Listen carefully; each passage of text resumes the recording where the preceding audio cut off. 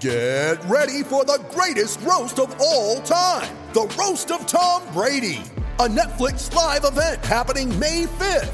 Hosted by Kevin Hart, the 7-time world champion gets his cleats held to the fire by famous friends and frenemies on an unforgettable night where everything is fair game.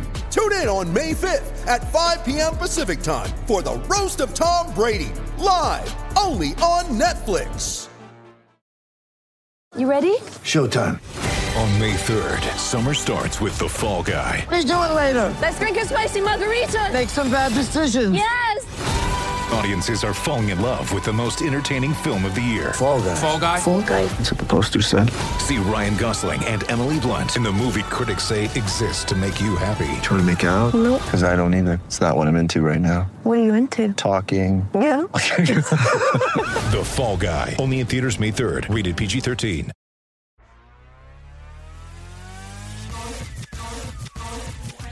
Golick and Smetty here.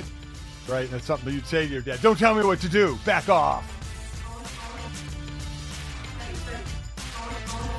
Welcome to yet another edition of Golick and Smetty. I am Mike Golick Sr. She is Jess Matana. And Jess, I mean, we are knee deep in sports like crazy. We're going to talk about the most important one right off the bat here.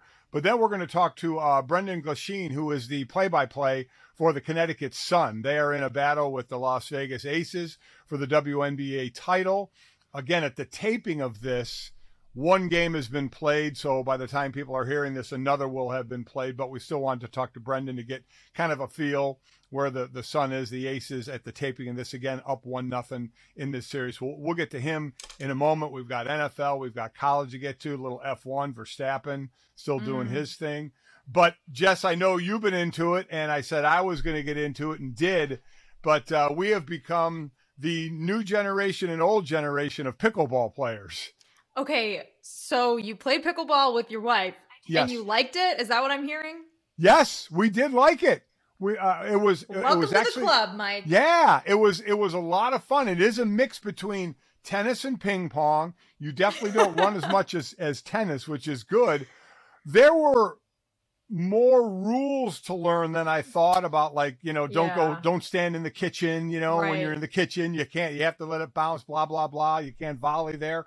The hardest thing, Jess, and actually it was funny. The other day I was watching like a pro tournament on TV, and the announcer does the score before the serve.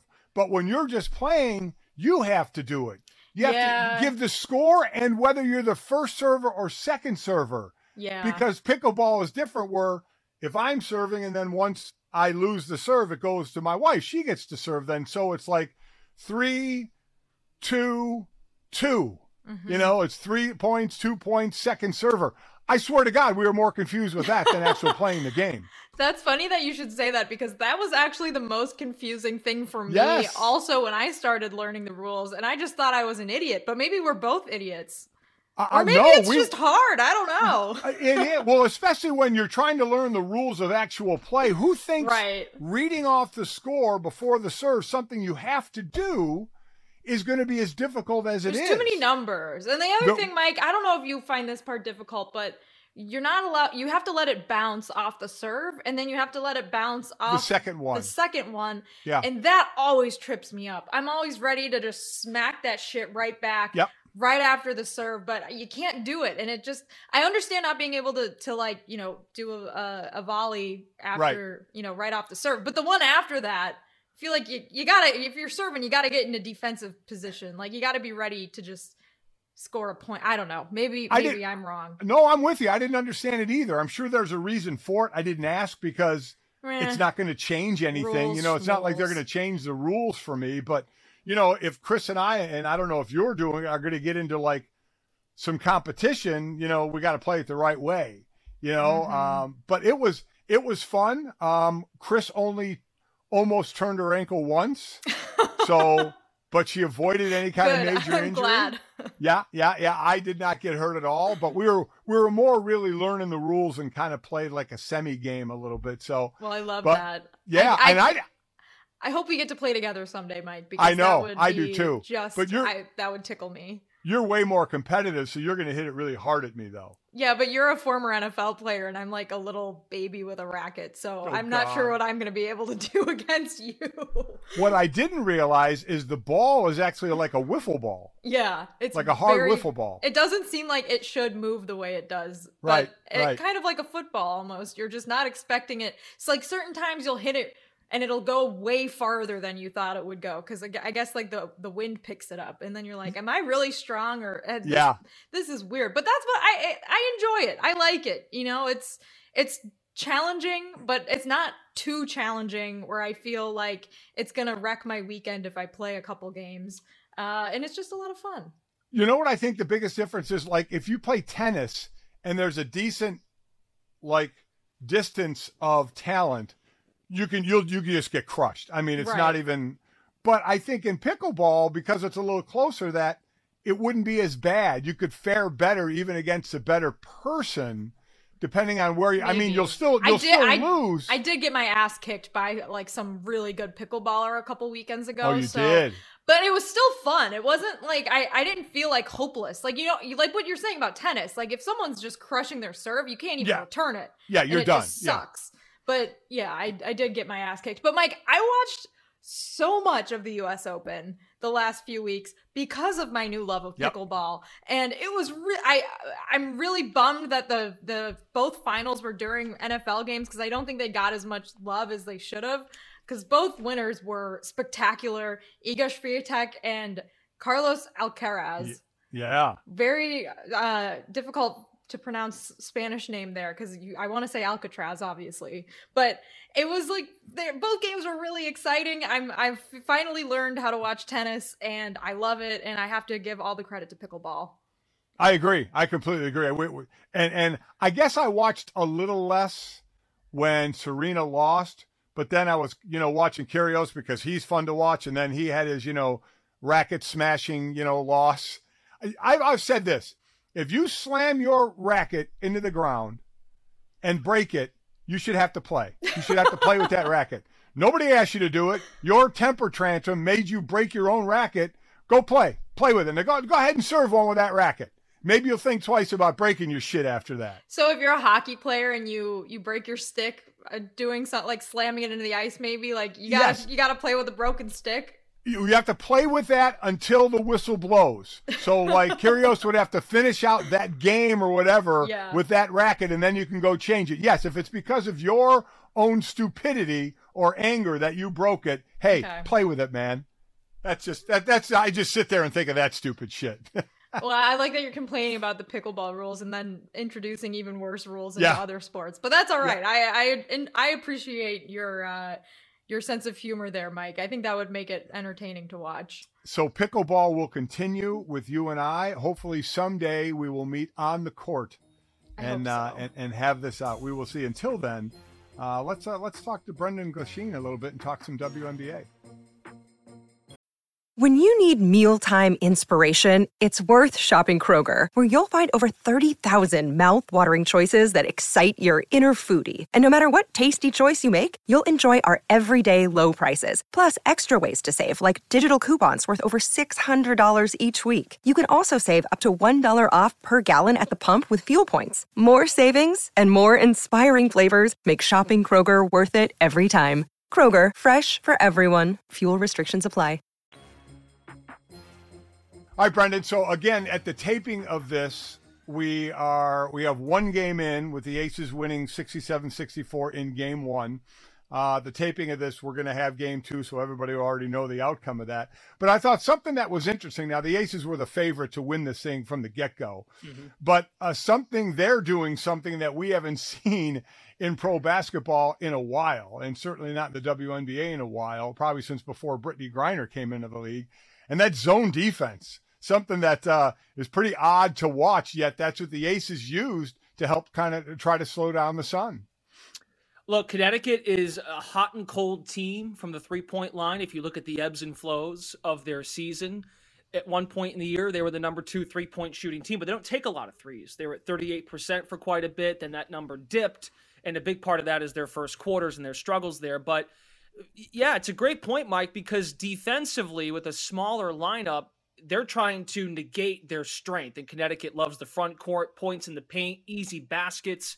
And their way of doing that is let's make them have to dribble and fight out of double teams and then make them beat us off the dribble, which is not one of their strengths because their backcourt is so young. So the Sun have a unfortunate statistic, which is that they have the most playoff games without a title, or most playoff wins without a title, 36 wins in the playoff. But they just came off a really exciting series with the Sky, who won last season. How big of a confidence boost is that in terms of them overcoming this long title drought despite a lot of postseason success? Huge. There would have been a lot of noise after that game had Connecticut not came back and won that game. A lot going on with this group. This core is in the midst of their final run, potentially, with Brianna Jones set for free agency. They bring back Courtney Williams. The only proven winner they have on this roster, as far as championships, is DeWanna Bonner. She won 2 with Diana Taurasi and the Phoenix Mercury over the last decade or so. So confidence-wise, DB is a huge part of that. She had a players-only meeting after the Game 3 loss at the Mohegan Sun Arena. Connecticut has, I think, their best game of the year in Game 4, and then in Game 5, no panic, down 11 points in the fourth quarter. Huge confidence booster, but at the end of the day, they look at it like, don't count us out, still unfinished business. They were in the finals in 2019. It came up short to Washington, but I think they started just playing and not being so tight. And it felt tight in the first round. It felt tight up until that Game 4 in the semifinals against the Sky.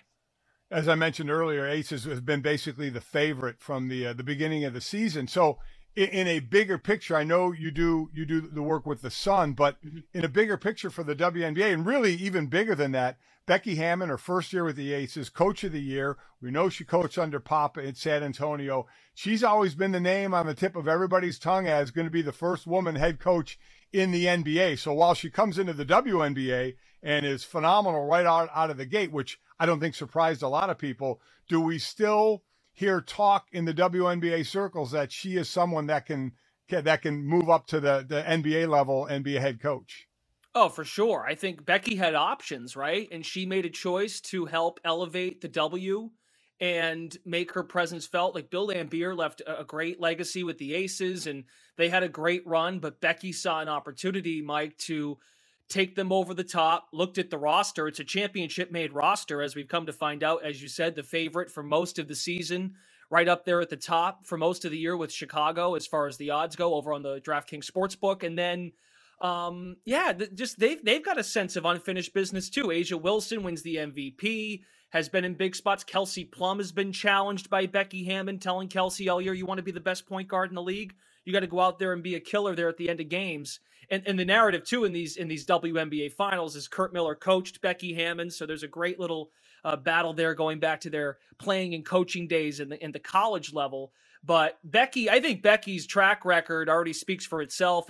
She signed a massive deal with Vegas, I don't think she's going anywhere, but really, really admirable that she took the job and she's trying to elevate these women, and she's handled it like she won Coach of the Year and didn't make it a big deal. She made it about the team, and that she's trying to do what a lot of folks, Mike, are trying to do in this league, and that's elevate the players. And that's what I give Becky so much credit for. So overall, and Jess, I guess I'll ask you as well in this, for the W, I mean, to have Becky Hammon in there is obviously huge. Do you want to see her go to the NBA, or would you like her to stay in the W and keep that building block going?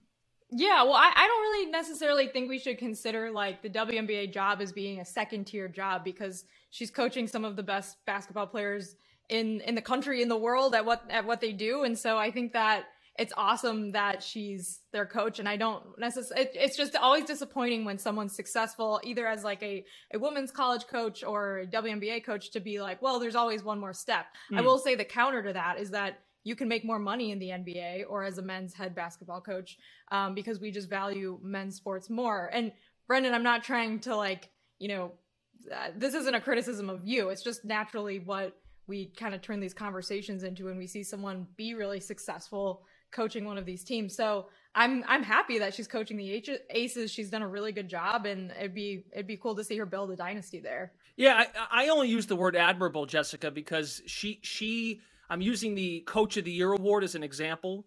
She didn't make it about her. She's trying to elevate. These players need their platforms to be risen. Like the marketing of these players as individuals. You see Jonquel Jones, the Connecticut reigning MVP on the State Farm commercial. We see Sue Bird plenty in commercials. Sylvia Fowles just retired. Those have been great individual stories of all-time greats. But the question now for the WNBA, how do you elevate the next wave of young superstars? Mike, Jackie Young, Arike Gumbawale coming out of Notre Dame. Those are great players. Arike's in Texas. They play in Arlington. And that's, look, I love the Dallas Wings. They're great people. But how do we get more folks excited about Arike in Dallas? She's a big part of what they're doing. I think Becky, it's admirable that she's made it about the players. And it's not to say that she could have, I'm not trying to make it sound like it's a step back coaching the Aces as opposed to the Blazers, for example, when she was in the running for that job. But it's admirable that she understands what kind of weight and what kind of meaning she could have on the league. Yeah, and listen, I'm Jess, I'm with you. These are the best. It is the professional ranks. These are the best players in the world. So I completely get what you're saying. But every time we talk to somebody from the W, they do talk about, okay, what's next? How do we get more visible? Yeah. How does marketing absolutely. improve more? Certainly Becky being there is going to help. But I guess for both of you, and Brendan, we can start with you. What can be next for them? Next for the league, the next yeah, step. and to take that next step.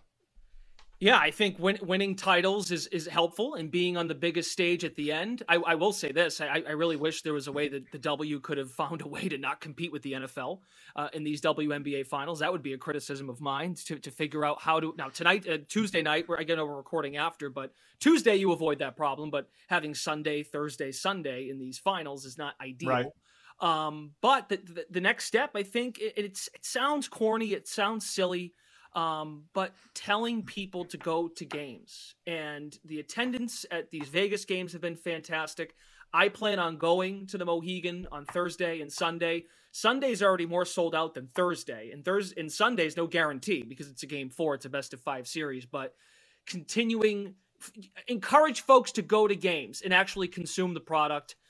TV deals are certainly important in sports. I realize that, to help elevate not only the player contracts, Becky's contract, player contracts. That's a big step too, to pay these women as they should be. And that brings up the conversation of overseas play and how the CBA looks going into next year, that players have to make a choice. If they have more than 2 years of service time, they've got to make a choice between the W and their overseas commitments. They have to be on time for training camp.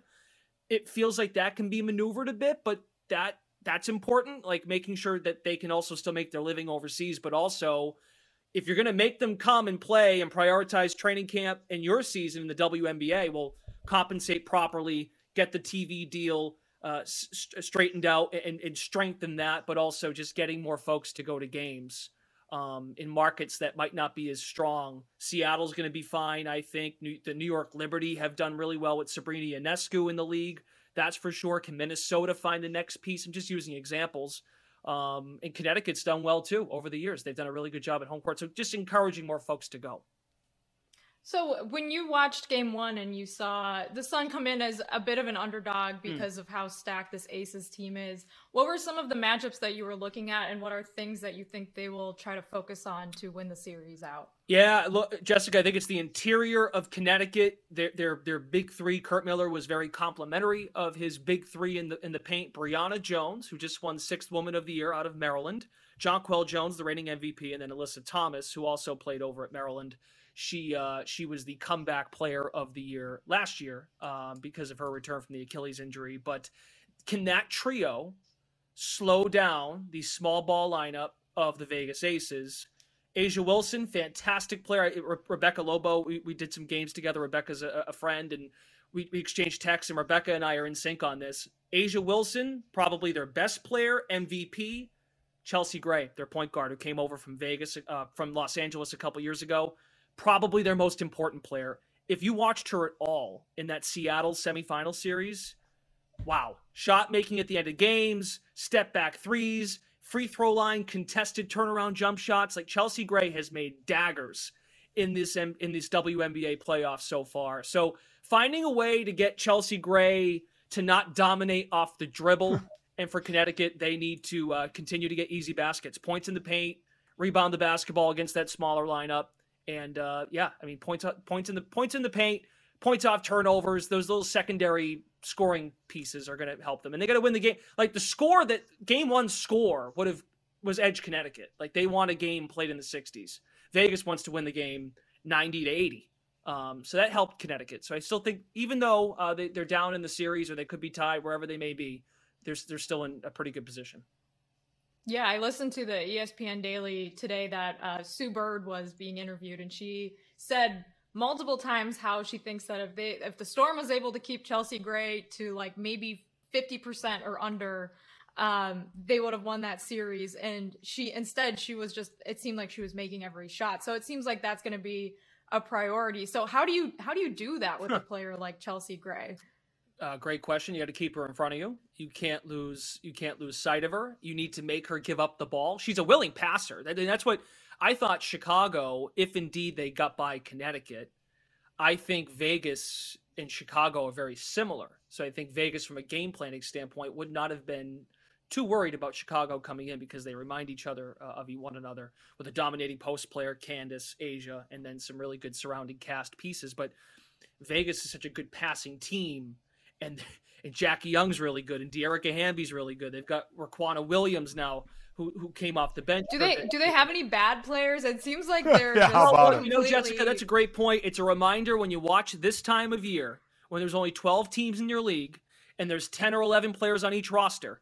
It's the 140-ish best to play the sport at this point. And when you go to the Final Four, hard to find someone who stinks, and hard to find someone who will not come on the floor and make an impact. So they've got to find a way to make Chelsea Gray give up the ball, and Jackie Young has proven at her young age that she is ready for the big stage. So contest shots. They got to contest shots and not let Vegas beat them on the 3-point line. That's probably my best advice to containing the Vegas offense. So we always know in big-time series, big-time games, the big-time players step up, and we've mentioned them on both sides. But there's always that ancillary player or two on a team in a championship series that all of a sudden has their moment. Who for the Sun can be that person? One or two people outside of the stars that you count on can be that person. Love this question because they've both had moments. I'll name two. They're not all stars. They are role pieces, but I want to shout out Natisha Heidemann, who is the former Big East Player of the Year at Marquette. Long story short, took over as the starting point guard a week or two into the season because starting point guard, Sun captain Jazz Thomas, tore her ACL. So Natisha, in her fourth WNBA season, takes on the burden of, you're going to be the starting point guard. So you got to be the one, unlike Vegas, who has a ton of experience at that position, point guard, shooting guard. You're going to not only be the point guard of our team, but you need to make sure you keep all these superstars happy, get them the ball. You're going to make threes at a 40% clip. Oh, and we need you to guard, in all likelihood, the other team's best guard. A lot of good point guards in this league, as we've talked about on the show already. Natisha has risen to that moment, has shot a high clip, averaged 9 a game. If it weren't for Jackie Young in Vegas, Natisha Heidemann probably has a real shot at most improved player in the league because Jackie's numbers have just been insane. Natisha's been great, and then maybe a familiar name to folks who watched the Final Four in 2020, UConn Baylor, Dejanay Carrington out of Baylor, transferred in from Stanford, was a big part of that game at the end, did not get the foul called. Everyone, Mulkey v. Gino, great little battle there at the end. Yeah. Not a happy Mulkey at the end there in the press conference, if you think back, but Carrington's defense off the bench has been huge for the Sun. Energizer Bunny gives them that spark to get out on the break. Energy on the bench, even in celebration. So Heidemann for the Sun, as well as Dejanay Carrington. They've been some fan favorites, and they have risen to the occasion here in these playoffs. Well, we'll see what those two names can do and what the Sun can do to try and come back on the Aces here in this series, see how it plays out. But probably, Brendan, before I let you go, probably the most important question. The Sun home games are at Mohegan Casino, which I used to go to all the time when I lived and worked at ESPN. So the question to you is, do you wait to hit the casino? Do you do it before the game, or do you wait till after the game before you go throw down all your money on the blackjack table? Well, I'll say this: Sunday, they don't play till 4. It works out great because you got football on at 1. That's always nice, and then you can kind of let the day flow and then head into the game. But yeah, they take care of me over at the Mohegan. I'll leave it at that. Love hearing that. Love it. Well, we certainly do appreciate your time to talk a little bit about Sun and Aces and see where this one goes. We appreciate it. Thanks, Brendan. Big fan of both of you. I'm so happy you're both been at DraftKings and it's going well so far. Thank you so much for thinking of me. And yeah, I appreciate the love for the W. So let's keep it going. Yes. Very excited. Hopefully we get to talk to you after the Sun win a championship. Make a comeback, on this one, yeah. Oh, Mike, we'll have to get you back over at the Mohegan. We'll make it a whole party. Although, Mike, are we rooting for the Aces because of Jackie Young, or is that just... I don't know. It's a tough call. I know. Come on, Mike. Shanae used to play in Connecticut. You got to... I know. I'll wait and see how the series goes, then I'll make my pick right as it's going to end. Just sounds smart. Is strong in you. Exactly. Yeah. That's exactly right. All right, Mike, we filibustered long enough talking about pickleball and tennis and the WNBA Finals to now the topic that unfortunately we need to cover, but we'll keep it short because we do have to talk about NFL Week 1. This weekend was...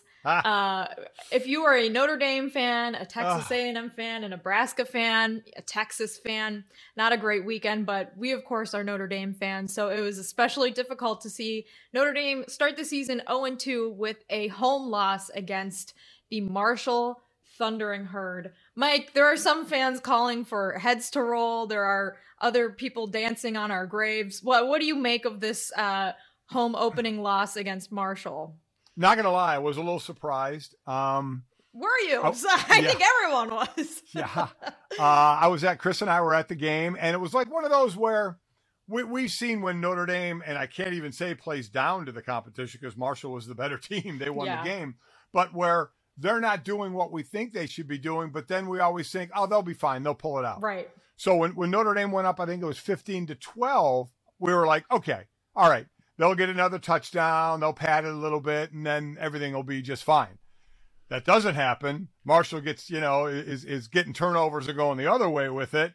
And all of a sudden we're like, oh, shit, we're in trouble because we don't really see a passing offense, especially against, we're like, okay, Ohio State, we're not going to pass to get back in this game. We just don't have enough to go against Ohio State.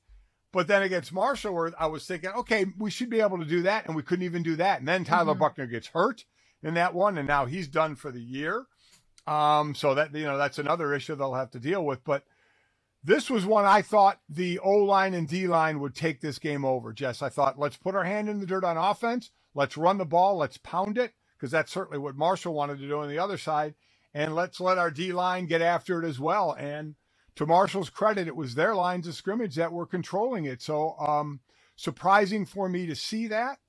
I'm sure Marcus is like, okay, we have a little more work than we thought.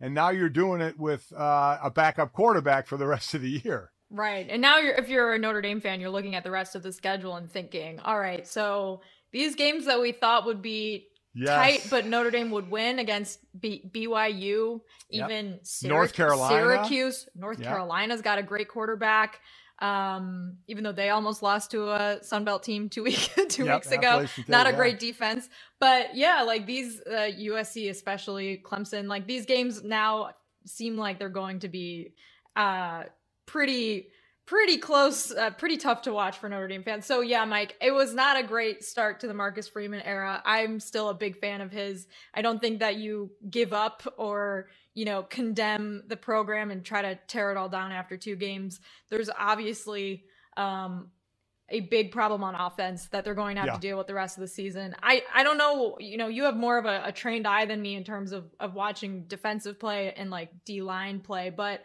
I thought the defense didn't actually concern me too much. What I saw at the end of the game was that the offense just like was not helping out. And so the defense they had to make every play to win the game. And at a certain point, you can't stop every third down because you've been on the field for so long, or you're just gassed. Marshall's throwing everything they have at you, and there's nothing you can do about it. But is that what you saw, or did you see some inexperience there too? Well, I mean, on defense, I'm not seeing enough one-on-one wins. I've talked about this a lot over the years. You can get all the game planning you want in. You try and game plan for matchups. Then you have the chess match of the coordinators on the sidelines calling plays. When do you call this play? When do you call that play? And I get it. There are matchups you get. You try to confuse. If you can confuse, you can get a win. But at the end of the day, football comes down to one-on-one matchups. The end of the day, you can call whatever defense you want. Our DN has to beat their offensive tackle and get a pass rush. Our wide receiver has to beat the press of a cornerback to get open. You know, you have to play zone correctly so you don't drift and open up a big hole. So it comes down to execution by individual players against other individual players. And right now, we're just not winning those battles. And I defensively, I think we can start to win those battles. Offensively, I'm trying to see where it's going to happen, right? You know, you have Michael Mayer, you know, but Michael Mayer, you know, is not at this point is more intermediate routes. You know, you're not seeing, you know, seam routes down the field. You probably will because you want to try and get it to him everywhere. But yeah, but Buckner's barely been throwing any of those. And now, you know, like you said, he's out for the season. So I don't think we necessarily even know what this offense will look like with Drew Pine other than what we saw a little bit last season, but with different weapons and without some of the really like spectacular players Notre Dame had on the offense last year. But in terms of like comparing this to the Texas A&M game, which was the other huge upset of the weekend, Texas A&M losing to App State. So that game was entirely Appalachian State just ran the game from the start. They had their time of possession was more, they had more first downs. They were just in control from the start and had the correct game plan to outplay Texas A&M, despite the fact that Texas A&M has, you know, the 4- and 5-star recruits. Right. This Notre Dame Marshall game, it was much closer in terms of first downs, in terms of times of possession, in terms of passing yards. The one thing that I will say, Marshall ran the ball all over Notre Dame's defense. So that is one thing from the defense that does concern me, but it was much closer. It wasn't like a schematic, you know, they had the winning game plan thing. No. Like they just dominated Notre Dame on all sides of the ball, I think. Right. And when you talk about the lines of scrimmage, that's a lot of time what I'm talking about. You know, as a former interior D lineman, when a guard's trying to block me, I got to get off the guard and make a play, you know, or I got to keep my linebacker clean so he can make a play. Marshall ran for like 382 yards against Norfolk State, but we all said it's Norfolk State. But we knew they were going to try and run the ball, and my thought was we should be able to stop that, and we didn't. So, again, kudos to Marshall for executing. Again, that's what it comes down to. Any game plan you want, but they were executing the game plan, and I got trapped in that, oh, we'll come back, we'll be fine. Okay, we're up 3, we'll go up a little more, and that'll be the end of it. And Marshall said, nope, not today. So, now any game, I mean, hell, Cal's coming in this week. I mean, I can't sit there and say, oh yeah, we'll be favored by 20 again, like we were against Marshall, and blah blah blah. Here we go, man. I have no idea what to expect out of this team. But like you said, and we know that with Notre Dame, 2 games in this regular season, 3 total for Marcus. People already, oh, you never should have hired an assistant. Right. I mean, oh my God, people just. You know, you can sit there and say stop it, but they're not going to. That's what we do. We are a microwave immediate society about solving problems. Yeah. Well, we should say Notre Dame is still a double-digit favorite over Cal heading into this weekend. Hopefully, Marcus Freeman can get his first win in general since taking over as head coach, because they obviously gave up a big lead in the Fiesta Bowl, and now that's being counted against him in that 0-3 statistic that's been everywhere, which I think is a little like. Yeah. I don't know about that. That was like, I don't know if we should count that. It's bad enough losing to Marshall at home. We don't need to throw in the Fiesta Bowl, which was right after he got hired, didn't have his staff in place. You got players opting out. Right. Notre Dame still almost won it. And don't get me wrong, if they had won that game, I would be counting it in my personal record book. But I don't know if the 0-3 thing is necessary salt in the wounds. Like 0-2's bad enough. But Mike, it is confusing going back to the Ohio State game 2 weeks ago. It is really confusing to watch this Notre Dame team hang in there with one of the best offenses in the country and be leading at half and then come in at home and just lay a turd on the field. So that's why I haven't, completely been like, oh, woe is me, this is the end of the world, they're gonna go, they're gonna lose 10 games. Like, there's still something in this team that I think is really good, and I still have a lot of faith in the defense and the coaching staff, but they just need to score some points and finish a game.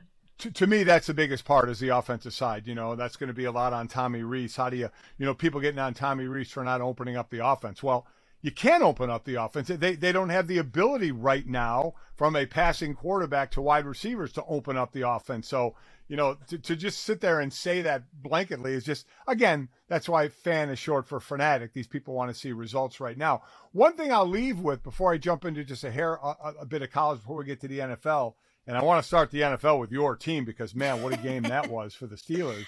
But I wonder, and I'm not using this as, well, this is why Marshall beat Notre Dame, but everybody can kind of do their own research into this. And I remember my wife bringing this up in our family group chat. Is the portal, the transfer portal, helping parity? Because if you go down the list, and again, I will not sit there and say this is why Marshall won, but maybe this is why Marshall is, I know they were 20-point dogs, but they're a good ball team. And they do, by the way, both in the Sun Belt with App State. They play November 12th. Marshall is home to App State, so we'll see where that one goes. But I ask people, go down Marshall's roster, and you will notice all the Power 5 transfers that came to that team, from the Louisvilles of the world, from the Florida States of the world, and other teams.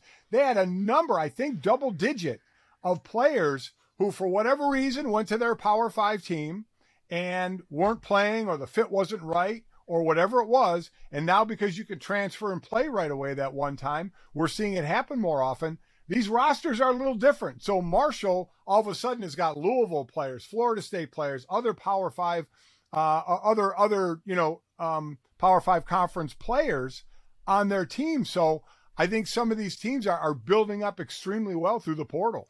Well, from a Notre Dame fan perspective, it sucks because you just lost to a bunch of these players that are super talented, like the Florida State player who was running all over Notre Dame's defense, former Florida State player. But like from a college football fan perspective, like that's awesome. And I love that, players are getting second chances on teams where they're going to make an immediate impact and not getting dinged for a year because of, I don't know, NCAA said so. So without having the numbers in front of me, Mike, maybe that will be borne out. I don't have enough statistics to prove that it will help the smaller teams, because the bigger teams are still the better recruiters who are going to be able to get these guys to begin with. So it remains to be seen. And the ways that it helps the smaller teams, it could also help the bigger teams when maybe you're Clemson and you're one starting corner away from dominating, and you're able to get that now. Whereas in the past, if you whiff on a recruiting cycle, you're kind of stuck with what you have. But I mean, Clemson's a bad example because Dabo Swinney is not a big fan of the portal, and the ways that all these different coaches have kind of different philosophies about it also is going to impact how that ends up working out. But yeah, Mike, I'd rather be a Notre Dame fan, I guess, this weekend than a Texas A&M fan, because at least this isn't happening in like year 5 of the Marcus Freeman tenure. Also, would rather not be a Nebraska fan now without a coach for the rest of the season. Scott Frost getting fired on Sunday after just 3 games is crazy to me, and getting an extra $7.5 million because they didn't wait until October. Is that I mean, that's how bad it has to be. If they waited 2 more weeks, for those that don't know, Scott Frost was fired as a head coach in Nebraska. His buyout was $15 million. If they fired him after, I think it was October 2nd, the buyout got cut in half to $7.5 million. They didn't even wait. They weren't even going to say from a business standpoint, we'll let this go a couple of more weeks so your buyout is less. I wonder if there was some rich alum that said, listen, don't care about it. I'll throw in that 7.5 that you could have saved just so we get rid of him. Yeah. I feel bad, because here's Scott Frost, a Nebraska grad, trying to go back. This is his dream job. He wants to win anywhere he's coaching. You saw what he did at UCF. But I mean, it's just so special to go back to your home school and coach, and to have it not only to fail, but to be extraordinarily as horrific as it was. I do feel for him. That's for sure. Yeah. Well, I don't know how much I feel for someone who just made double-digit millions. I get that. To not have a job, because that is the dream, Mike. Yes, it is. That is, like, everyone made fun of Charlie Weiss, like, oh, you're so bad, like, you're getting fired, and they're paying you so much money to not have to coach Notre Dame. I'm like, Charlie Weiss figured it out. Like that is, I don't even know why he went to Kansas afterwards. He should have just sat at home and just enjoyed the rest of his life and not worked another day, because that's exactly what I would do. Being a fired head football coach in college is the absolute American dream. Did you see and hear Ed Orgeron's line? This was unbelievable. He was somewhere in front of some group, and they were talking about him being fired, and his line was, sat down, I think it was with the AD or whoever it was, and they said, your buyout is $17.1 million and you're getting all of that. To which Ed Orgeron said, that's great. What time you want me to leave and what door you want me to leave out of? I mean, you're not kidding. I mean, like, your pride gets hurt that you got fired, but man, when you're floating out on a boatload of cash, there ain't nothing wrong with that.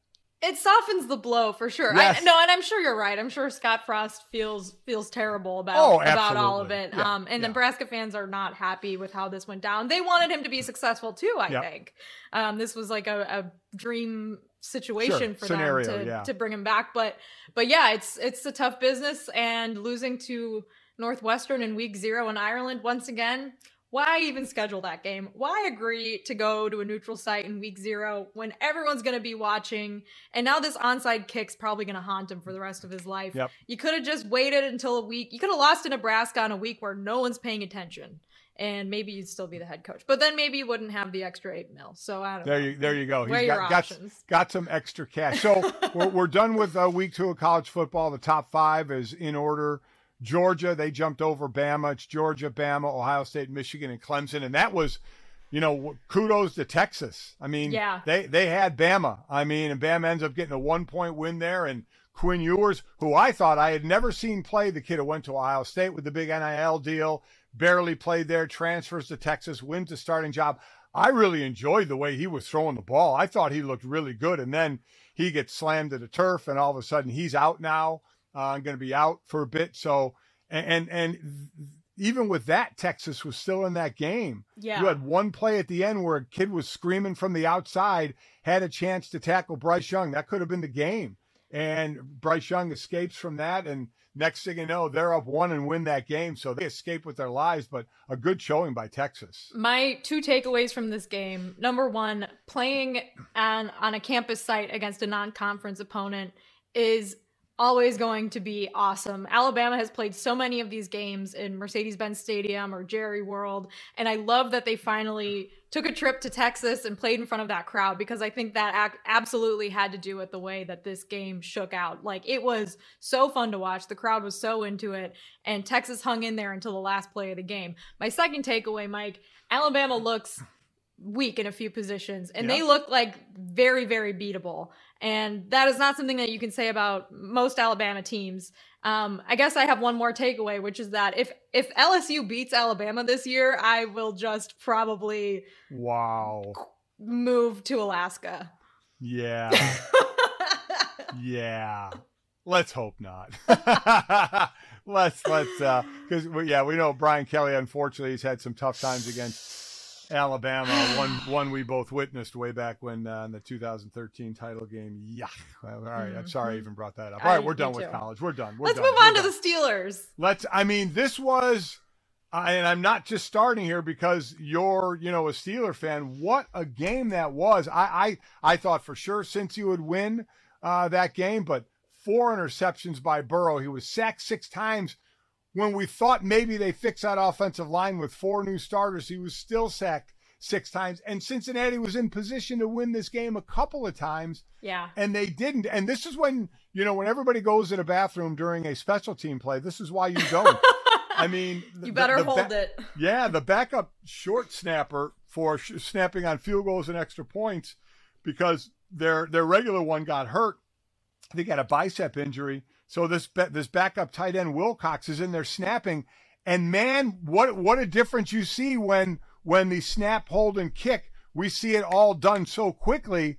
We see the extra point, the snap is slow, and gets blocked. Then we see the field goal in overtime. The snap, he's probably trying to throw it faster, so it goes real high, and then the kick is missed. So wow, I mean, for all that Cincy did bad in that game and all that Pittsburgh did good, Cincy could have come out on top on that one, but for Pittsburgh to get a division win on the road in week 1, you have to be ecstatic for that. Oh, absolutely. I don't know how many wins the Steelers team has in them. For the defense to have, like you said, 4 interceptions and 6 sacks and still almost lose the game, how are you going to that game plan's not going to work against everyone else in the NFL. So, like, there has to be some answers on offense. I'd like to see maybe some more targets to Deontay Johnson and George Pickens down the road. Mitch Trubisky was fine. He was okay. Like, there's nothing new to report there. I mean, he went 21 for 38 for nearly 200 yards, right, and a touchdown. Like, fine, whatever. I mean, 5 yards a throw. I mean, it was nothing you're going to write home about. No, and the run game wasn't very good. It wasn't there. Najee Harris got hurt at one point, but it sounds like he'll be back. But yeah, it was a difficult game to watch offensively. But Mike, I know as a defensive player, you'll agree with me here. When you're watching a game where the defense is playing as well as that Steelers defense did against the Bengals, it is so fun to watch. You're almost excited when you watch your offense punt it away because you know something crazy is about to happen on the other side of the football. And that's how I felt watching the game, certainly in the first half. Obviously, at the end of the game, Joe Burrow actually scored the go-ahead touchdown to Jamar Chase before the actual go-ahead touchdown. But for some reason, the Bengals didn't challenge it. Why didn't they challenge that? That was stunning to me. Because I have no idea. Pittsburgh had a great goal line stand there. But, I mean, maybe because they thought, we have it on the half-yard line first down. I think so. But that's an incredibly miscalculated decision to make against the way that defense had been just abusing the Bengals O-line the entire game, Mike.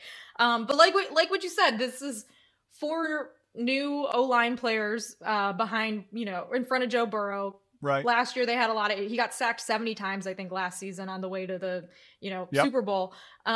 Does it take a while for offensive line players to mesh like that? Is this something that we're even seeing with Notre Dame's offensive line? Like, do you just turn it on week 1 and suddenly you're playing well together? And you can't, because that's the group that has to play the best together because there's 5 of them. And let's be honest, you don't get enough live practice in training camp because you can't go 2 days or 2 practices in a row with pads on. These guys aren't playing a lot in the preseason. So it can be tough for the most important group to have cohesion to not have cohesion. And that's the offensive line. So we'll see. Most teams in week 1, you see they're a different team in week 5 or week 8. So, time will tell at that. But you mentioned the Pittsburgh, and I love watching a great defense, but Cam Hayward hurt. TJ Watt may be done for the year. If he has to have pec surgery, he's done for the year. So, I mean, there were a number of injuries. It was bloody, but it was fun, Mike. And that's why I'm going to enjoy this week, because I don't know how many games like this the Steelers are going to win. More likely than not, this will be a bright point over a mediocre season. And that's okay, because I'm going to enjoy the hell out of it right now. It was fun to watch. Yeah, it definitely was fun to watch. The first week was fun to watch. I did shitty on my picks because you just don't know in week 1. And that game, let's go to the last game, then we can fill in a little bit. The Monday night game. Oh, my God. I thought the only drama there was going to be the first time Russell Wilson ran out onto the field and got cheered or booed, and then Denver would take care of everything else. The hell do I know? Here's Seattle, who everybody is talking about rebuilding. Geno Smith's at quarterback. Everybody wants to mock that. And here they are winning the game. Again, a little controversy at the end. So I wonder your thought process. For those that didn't see it, there was a short pass to the side by Russell Wilson. They had a 4th and 5 on Seattle's 45-yard line with a minute to go and the clock running, and they had all their timeouts. Yeah. So everybody's thinking, okay, timeout. Let's see what we want to do here. And my thought was, well, it's 4th and 5. You're on the 45-yard line of Seattle. You kick a field goal. It's a 64-yarder. You got Russell Wilson. You're going for it. Right. So all of a sudden the clock's running down. We're going, what the hell? And then it gets to 1 on the play clock. They call a timeout with, 20 seconds left or something like that. And they go for the field goal. I mean, it was so bizarre to go for a 64-yard field goal. You're trusting that when your kicker's longest had been 61 and he had missed a number of 60-yarders. I think it was 1 for 8 in 60-yarders. And you have Russell Wilson and you need 5 yards. I was stunned at that decision. Mike, I am so much less qualified than an NFL head coach, and yet I think I could have managed the final drive much more competently than Nathaniel Hackett. My only defense of him will be that it's his first game, and it's better to screw up in your first game and learn from it than screw up, 20 games from now when it matters. But it was hard to watch that sequence. I don't know if you saw the clip of Peyton and Eli Manning watching it, but just Peyton was like, time out. I mean, it was why were they burned? They burned 40 seconds they didn't even try to draw the defense off sides, which I thought maybe they would at least try to do that, get 5 more yards, or I don't even know. But 64 yards is would be one of the longest field goals in NFL history. Why are you feel like would have been and I guess if I put myself in Nathaniel Hackett's head right there, he's probably thinking, don't screw up. And the safe option somehow to him seems like let the kicker go out there and kick it, and that's safer than let Russell Wilson try to get 5 yards. To me, that's the opposite of the equation of like what would actually be the safer option. And you can, if Russell Wilson doesn't get the 5 yards, you can defend it as, we believe in our quarterback. We paid him $240 million. Yep. We traded for him. We're going to ride with him. We're going to exactly. We're going to give him the shot. Like he earned that shot. He deserves that shot. But instead, you give it to your kicker, and it was hard to watch, but it was fun to watch too. I missed football. The best part of all of it was like, it was such a clearly obvious wrong call that I have not even seen a single person try to defend it. And usually when coaches make conservative decisions, there's someone out there who's like, well, I could see the blah, blah, blah. But no. This was just bad. And I try and do that in all the years of analyzing, try and say, okay, let me put myself in their shoes. Why did they do that? And I heard him said something like, we just got sacked or something the play before. And no, you didn't. I mean, you didn't get sacked the play before.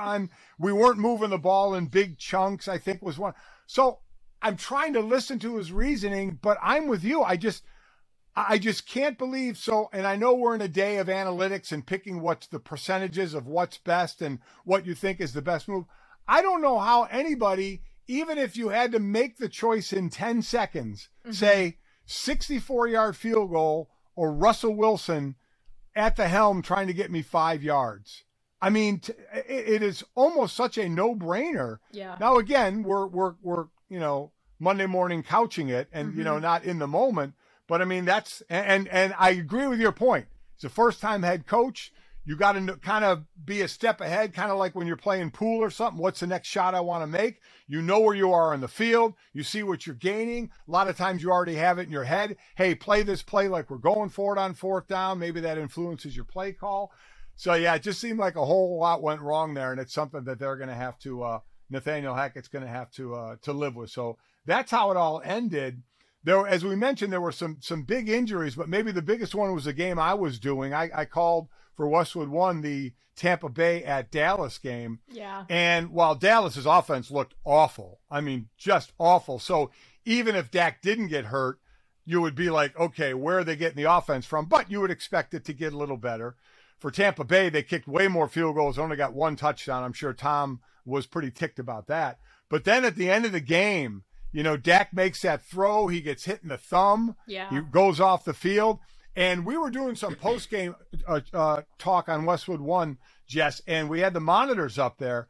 And on the monitor, they were showing, and it turned out going out on Twitter, one of the trainers coming out, and you could kind of tell he was delivering the news to Mike McCarthy, because when Dak got hurt, he ran right into the locker room. And as I said on air, he's going in to get x-rays. That's the reason you're running in there. Well, then after the game, they're showing the trainer talking to McCarthy, and you see McCarthy just stop. You see him drop his head, almost like, you got to be shitting me.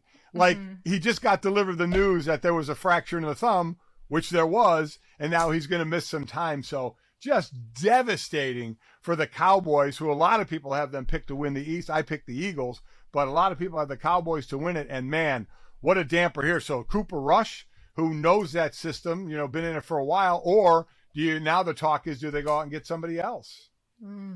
Jimmy Garoppolo? Ring a bell? I mean, listen, if I'm San Fran, Are you trading away Jimmy Garoppolo? I'm not.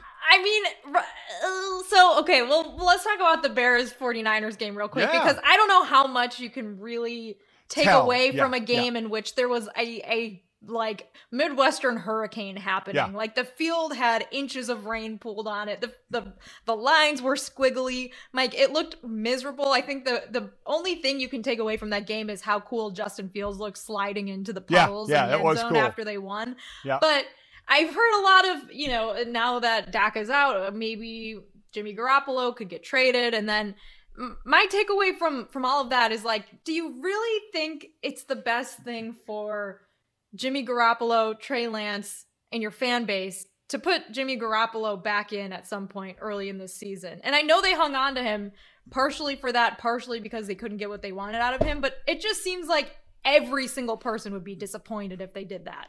So my thought on that, Jess, is I don't care about Trey Lance's feelings. I don't care about Jimmy Garoppolo's feelings, and I don't care about the fans' feelings. Okay. I take everything from a player's perspective. You get X amount of bites at the apple. This is a good football team, good to really good team that has the potential to do something. And we've seen Garoppolo lead them to the Super Bowl, even though you don't have all the confidence in the world to him.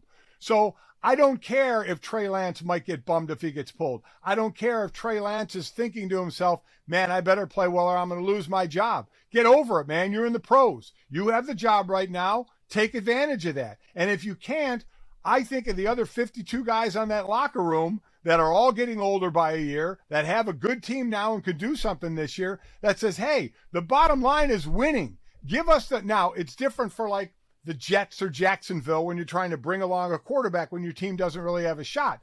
San Fran does. So, man, if there's a situation where you got to say, you know what, we feel we can do something here and Trey's not getting it done, I'm putting Jimmy in, put friggin' Jimmy in. I'm not worrying about people's feelings. You know what worries me, because we've seen it, is ego. An ego of a Lynch and a Shanahan who moved up to get Trey Lance, basically hitched their wagon to him, and then if they were to have to admit at some point, this isn't working and we're going back to Jimmy Garoppolo, a guy we were trying to get rid of in the offseason. I will say it doesn't look good and it doesn't bode well. And we got a while before we're going to get there. But if I'm San Fran, I'm not giving up Jimmy Garoppolo, not with the team that I have. Well, this is another reason why I'm unqualified to be a head coach of a football team, Mike, because I would not want to hurt anyone's feelings ever. But you gotta love hitching a wagon. It feels like NFL season's always hitch a wagon season. Someone's hitching a wagon somewhere. I've never hitched a wagon before, but it feels like everyone else is during football season. I love that expression. Thank you. Everybody else is going to hitch a wagon. So it was a interesting week one. I think one of the other takes out of it, Jess, is, for all how great New England has been, I mean, wow, they could be in some real trouble this year. They went down like 4 days early to Miami because of the humidity.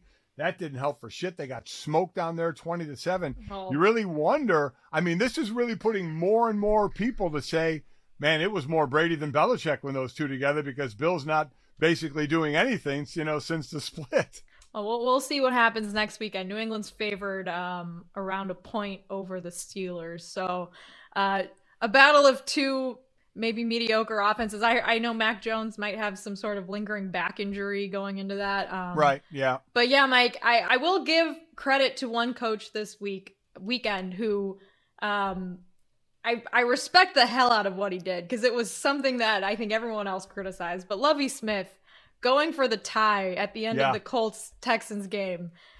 There were a number of times during that Steelers-Bengals game where I was like, all right, Steelers, just tie this thing up. You're not going to score a touchdown. Your offense can't do anything. The best you'll get out of this is a tie. And then Lovie Smith actually did that in overtime. So I kind of respect the move.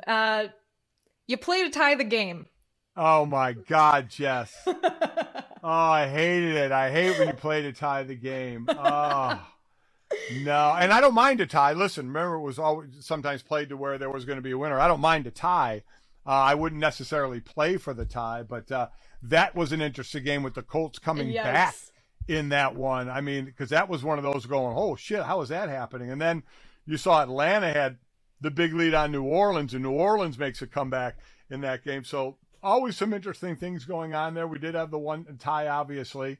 and then your Steelers pulled out the other overtime game. So we are off and running in the NFL. And boy, I tell you, knowing that there's football all the way till February makes me extremely happy. I hope my picks are a little better at this point. And speaking of picks, let me talk about for DraftKings, the Rainmakers, the fantasy football league that DraftKings has with Rainmakers, which is just a new way of doing things with the NFTs out there and how you can acquire players. Well, they just had the Rainmakers Elite $300,000 Fiat Frenzy winning lineup. So the winner got $100,000. And, man, you want a reason to play, man. $100,000 is a nice reason to play. And congrats to Car CJL9, because that too won $100,000. And look at the team he had and the points he got for fantasy. My fantasy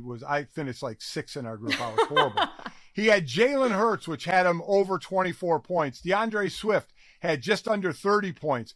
Travis Kelce had over 29 points. A.J. Brown, and what a start for A.J. Brown with the Eagles. He had 28.5 points. And Justin Jefferson had over 42 points. So that was Car CJL9's lineup, and it won him $100,000 in the Rainmakers Elite 300,000 Fiat Frenzy. So congrats to him. And gang, play. You can win some serious cash. You know, you're not going to win Scott Frost money, $15 million for being fired, but you can win some pretty good money. So good job there. That was cool to see in week 1 as well. Yeah, and that Vikings bet we were talking about last week is looking pretty good now, although obviously the Packers were a bit banged up. But Mike, if our audience is listening to this on Wednesday, NFL week 1 was great, but week 2 is going to be awesome. Thursday night, the Chiefs favored over the Chargers. Who is your pick for that game before we go? Wow. Man, did the Chiefs look good. So did the Chargers. I mean, the Chargers looked up, but I'd say the two teams that looked the best were the Chiefs and the Bills in their week 1 as far as going out and just dominating. It's going to be tough to bet against Mahomes, the way that offense was moving the ball and looking. I have a feeling we'll see a decent amount of scores in this game. But, with Bosa and Khalil Mack, rushing for the Chargers as bookends on Mahomes, that's going to make it real interesting. I almost want to lean toward the Chargers because of the defensive side of the ball. As a matter of fact, I will. I'm going to do it, Jess. I'm going to go Chargers on the road. That's a tough pick to make, but I'm going to go Chargers on the road. I'm going to go Chargers with the points also on the road. Let's enjoy another week of football, Mike. It's good to be back. Woo!